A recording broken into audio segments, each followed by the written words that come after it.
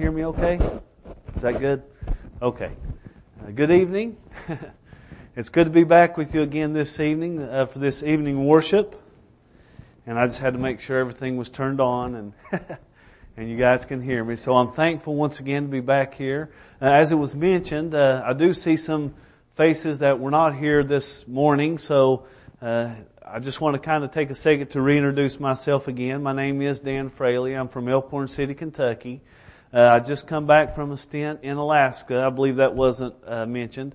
And so, but I am thankful to be back here once again to share another portion of God's Word. And this evening we're kind of going along with the same theme of what we are to expect or what we can do in 2018. If you remember this morning, we talked a little bit about 1 Peter during the Bible lesson and how when facing persecution and all these things, we can still find joy and find happiness in the Lord. And so we have to remember, as I stated this morning, that the battle is already won. And so we can rejoice in that. And that is a reason to rejoice, which is what I spoke on during the sermon this morning.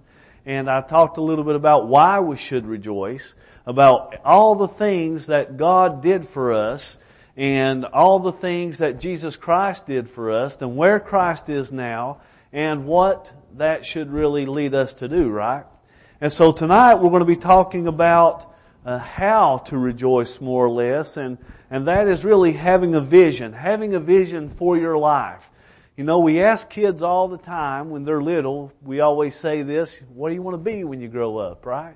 And we ask that, and we always get an answer. They always say something some high moral answer that they always give. You know, they want to be a fireman, or they want to be a lawyer, or they want to be a doctor, or something like that.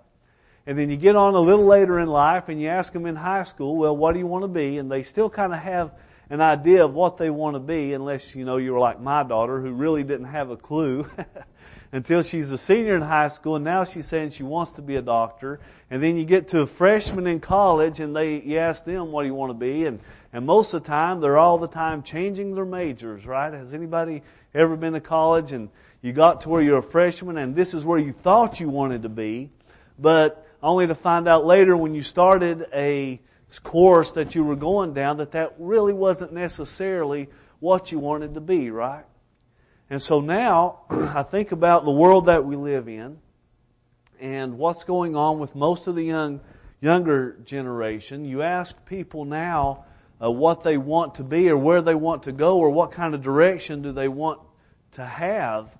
And if they don't have Christ, a lot of times, the younger generation just does not know, right? They don't want to know what they want to do with their life. And that's kind of tragic because that really does a lot of times lead to a tailspin. It leads to a person being angry, not really ending up in life where they want to be or where they want to go. And that's kind of scary in and of itself because it leads to anger, it leads to strife. A lot of times in today's society and in today's America, it could lead to drug abuse, it could lead to alcoholism, and it could lead to all these different things, all because someone didn't have a vision for their life, or they didn't have guidance, or most importantly, they didn't have God's Word to guide them. And so that's the kind of scary part. If you'll turn with me in your Bible to Proverbs chapter 29, I'm going to read a couple of verses here, and I promise you, I don't know how long I spoke this morning, but it shouldn't be too long tonight. So I know it gets dark a little earlier this time of year, so I'll try not to keep us out too late, and I know it's really cold. So, but anyway, Proverbs 29, I'm going to start reading in verse 18. And verse 18 says, well, I'm going to actually start reading in verse 17. It says, correct thy son, and he shall give thee rest. Yea, he shall give delight unto thy soul. Now this is talking about correcting an erring child, right? We know we have to correct them. And he goes on to say, where there is no vision, the people perish. And we'll talk about this in just a moment. He says, but he that keepeth the law, happy is he. A servant will not be corrected by words, for though he understands, he will not answer. Seest thou a man that is hasty in his words? There is more hope of a fool than of him. He that delicately bringeth up his servant from a child shall have him become His Son at the length. And I'm reading these verses and you're thinking, well, how does that apply to 2018? We all have to have a vision for our lives, even still. We all have to kind of end up, or want to end up in some place, right? You remember the first question this morning from the sermon, where does God want you to be? Where have you been in your past? Where are you in your present? And where are you going in the future? You see, that all has to do with having a vision for your life, having a goal, knowing where you want to be, and knowing the steps that you can take to get there. And so with that, did I hit it right? Make sure it's turned on. And here we go. All right. And so it goes, that word Hebrew there in verse 19, it's a Hebrew word kazon. And it simply means a sight, or mentally that is, a dream, a revelation, or oracle, or a vision. Now in this context, I truly believe it's not talking about anything miraculous, but it is talking about individuals having goals and having a vision for their life and knowing where they want to be. And I'm going to go ahead and pull up the rest of those. So the word prophetic vision, as in the English Standard Version, it says to be able to see events or to be able to give guidance on circumstances before they occur. In other words, you've lived a life a certain way, you want to know where you want to be, and now you have an idea of where you're going, and so you're going to get guidance on that. You're going to turn to the Bible, so to speak, and get the information that you need. So the English Standard Version, and believe me folks, I rarely do this, but I am going to use the English Standard Version for this verse just to kind of make some points here. But it says, where there is no prophetic vision, the people cast off restraint, but blessed is he who keeps the law. Now this is the reason why I switched over to that verse, because this is what happens. If a person doesn't have goals or doesn't have a vision for their life, in other words, they don't know where they're going, they cast off restraint. In other words, they become angry. In other words, they're going to live a life that is not pleasing to God because they have no goal, they have no guidance, and they have no one to tell them how to go. And so if they're not reading their Bible, if they're not putting their trust and their faith in God's Word, they're not going to have any guidance, not any sound guidance anyway. And so what happens is let me read that. But blessed is he who keeps the law. Now he's talking about the law of God here. Of course, the law of Moses, but we can actually absolutely apply that to God's law, or the law of Christ, as talked about in Galatians chapter 6 and verse 2. It might be James. I get those verses confused sometimes. But it says, bear each one another's burdens, thus fulfill the law of Christ, teaching us that we are absolutely still under a law today. And so we've got to get people to understand that we do not want people to cast off this restraint. In fact, we want people to have this law of Christ in their life. That's why Jesus said, take my yoke upon you, for my yoke is easy and my burden is light. Because Christ's law, believe it or not, contrary to popular belief, Christ's law is there to help us. Christ's law is there to guide us. It's not necessarily restraining in the way that most people think it is. Well, of course it's restraining in some senses. It don't want us to sin. It don't want us to live a life that is unpleasing to God. In fact, Christ's law is there to make sure that we are pleasing to God, that we are doing the things that God would have us do. And so that's how we have to look at it. Remember, let me go ahead and pull up both verses there so you can see them. Psalm 19 really has a lot to do with, in my mind, a lot to do with general revelation and special revelation. If you go back and read Psalm chapter 19 and verse 1, it talks about this general revelation of God's creation. The heavens declare the glory of God, and the firmament showeth forth His handiwork. But I want to focus on this restraint, or this law that we should not be casting off. This is a law that we should be applying to our lives, especially in the coming year, while it's still just January, the second week of January, right? So we have plenty of time for this year to make sure that we are living a way that God would have us live. But it says here, the law of the Lord is perfect, converting the soul. How wonderful is that?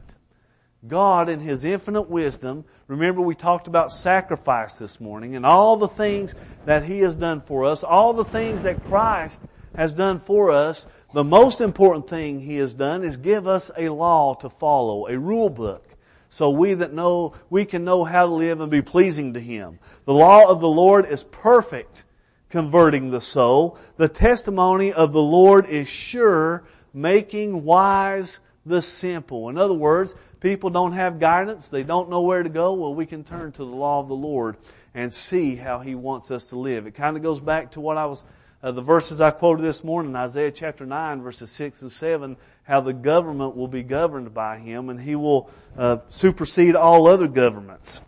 And it goes on to say, the statutes of the Lord are right, rejoicing the heart. The commandment of the Lord is pure, enlightening the eyes. So here we have a generation today that is lost. Would anybody disagree with that? I mean, we can look at America and see the direction that it's heading in. We were actually talking about that earlier during lunch. We can see that. And how wonderful would it be if we could get people to just look at the Bible, just read the Bible. Do you know what would happen? Well, you've seen those commercials where the light bulb goes off above somebody's head. That's exactly what would happen if people would actually start picking up the Bible and reading it and seeing God's law for themselves. Stop relying on preachers, right? Stop relying on other people to tell you what that law is, but pick it up and read it and see for yourself. I can stand up here and quote Scripture, but until you pick it up and read it and believe it, it's really not going to do you any good for guidance. And so this is what I try to tell people. Put on the law of Christ.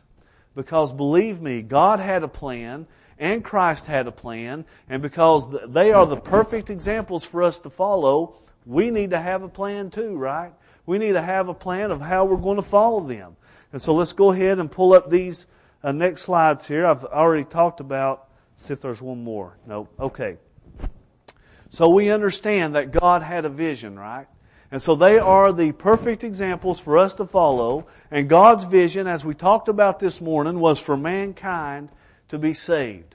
And we looked at this morning all the sacrifices and everything that God did to ensure that we have a choice. Not that we are forced, and I mentioned this morning, but if I was going to make that big of a sacrifice, if I was going to make that big of a commitment, I would make sure that you all would be forced to do exactly what I say, but God didn't do that.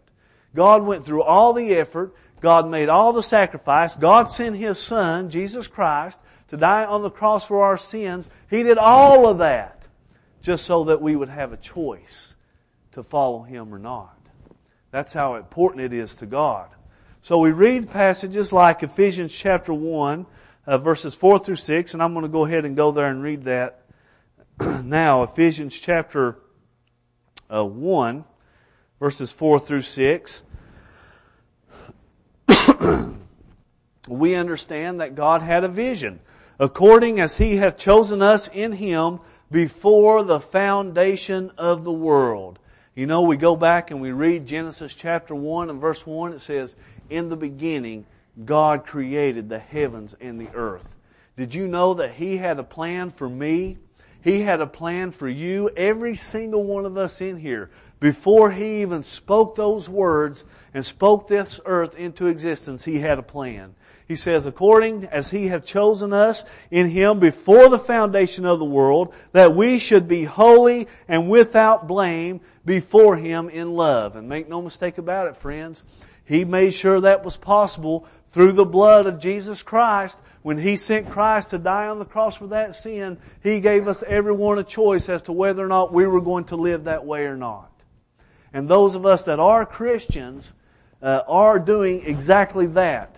He said it. He said that we should be holy and without blame before Him in love. The only way that is possible is through Jesus Christ.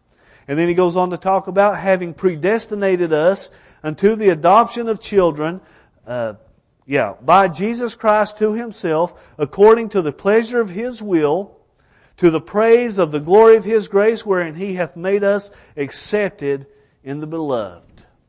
You see, He planned that, He predestined that, and now all we have to do is make the choice to follow.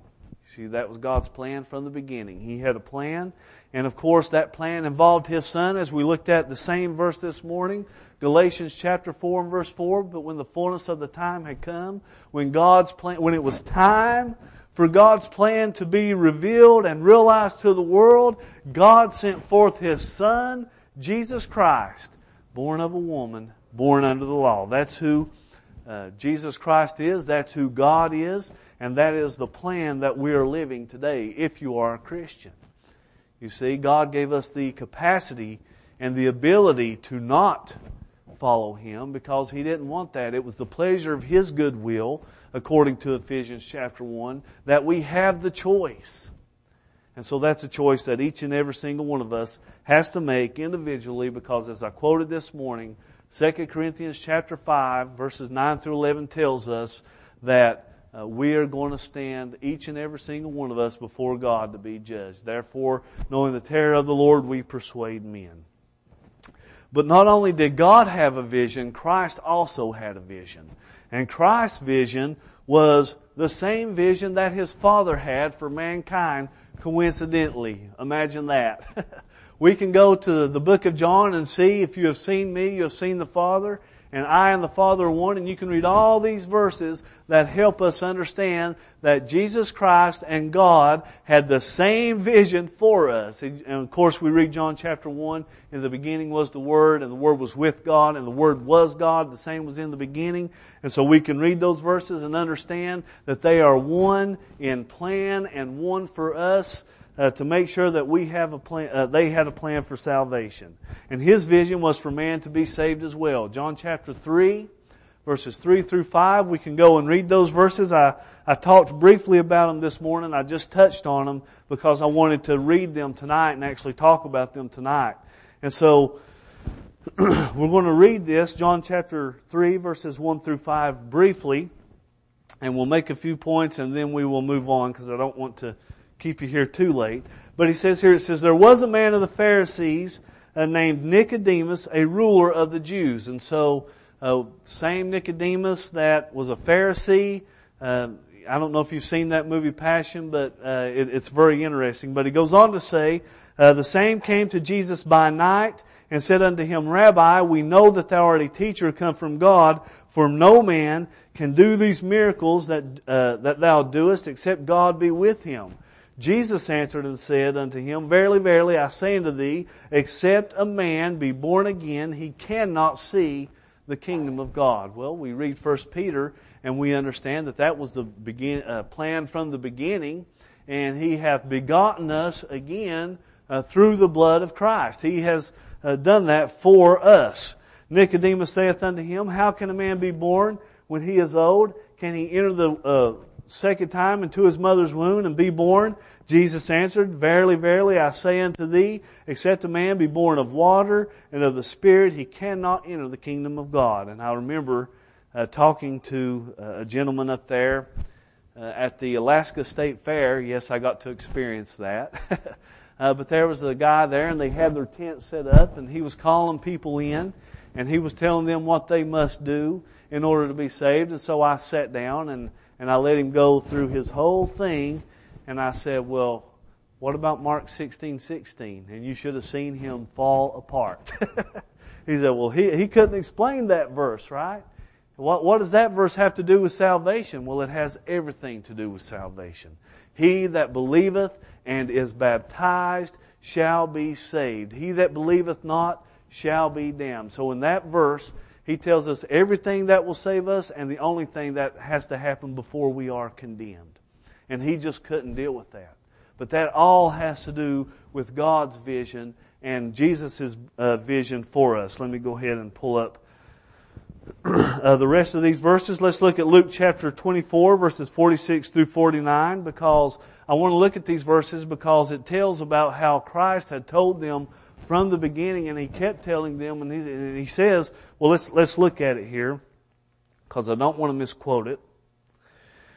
And He goes on to say, and said unto them, Jesus said unto them, Thus it is written, and thus it behooved Christ to suffer, It behooved Christ to suffer. It was written because it was in God's plan from the beginning for our lives.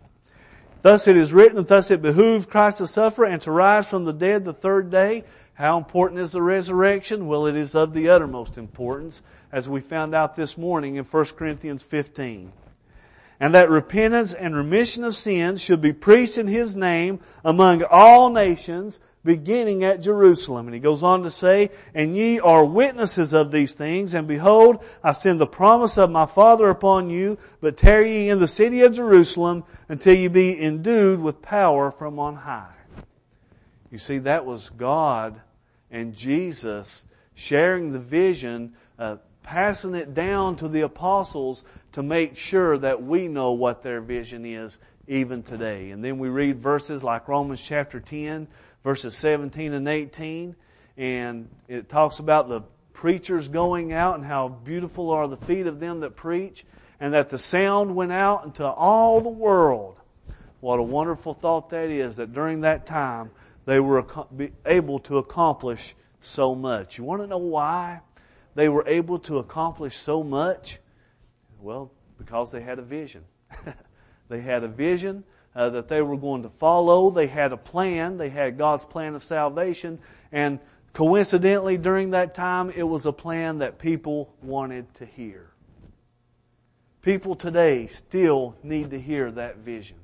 They still need to know God's plan for each and every one of us. So Christ shared His vision with His followers, and His followers went into all the world during that time. And so now we have to come back to us. We have to ask ourselves, what is our vision? What is our plan? What are we doing to enhance or go forth to spread the vision of Jesus Christ that He shared with His apostles? And it was the same vision as His Father.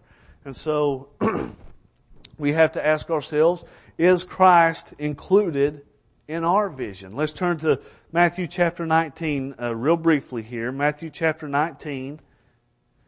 And we'll read some of these verses here.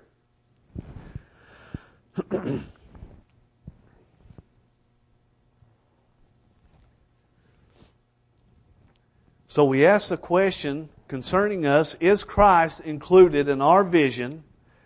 And here's an example here. It says, the rich young man, he says, and behold, one came and said unto him, Good master, what good thing shall I do that I may have eternal life? Now this is a very important question. This is a question we need to be asking ourselves today and turning to the book that has the answer.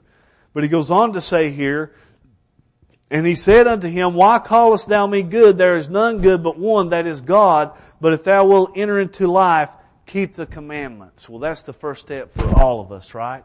We have to keep His commandments. We have to obey the gospel. That's the springing point, right? That's the jumping off point. Obedience to the gospel is the jumping off point for every single Christian in here. So after we realize that we have to do that, what's next? And he goes on to say, He saith unto him, which, Jesus said, Thou shalt do no murder, thou shalt not commit adultery, thou shalt not steal, thou shalt not bear false witness, honor thy father and thy mother, and thou shalt love thy neighbor as thyself. And then, of course, you can go ahead and read the rest of it. And he says, all these things have I kept. And then he said, well, you got to do one more thing. Sell all your goods and follow me. Well, that's just one step too far. And unfortunately, in this day and time, for so many people, that's just one step too far. There's always that one step too far. You telling me I have to be baptized in order to be saved? Whoa, that's just one step too far. Now, I believe you. I'm with you right there when you tell me I have to believe. And I'm with you right there when you tell me I have to obey, when I have to repent, when I have to confess Christ. But if you tell me that, well, that's just one step too far. That's just too much for me to hear.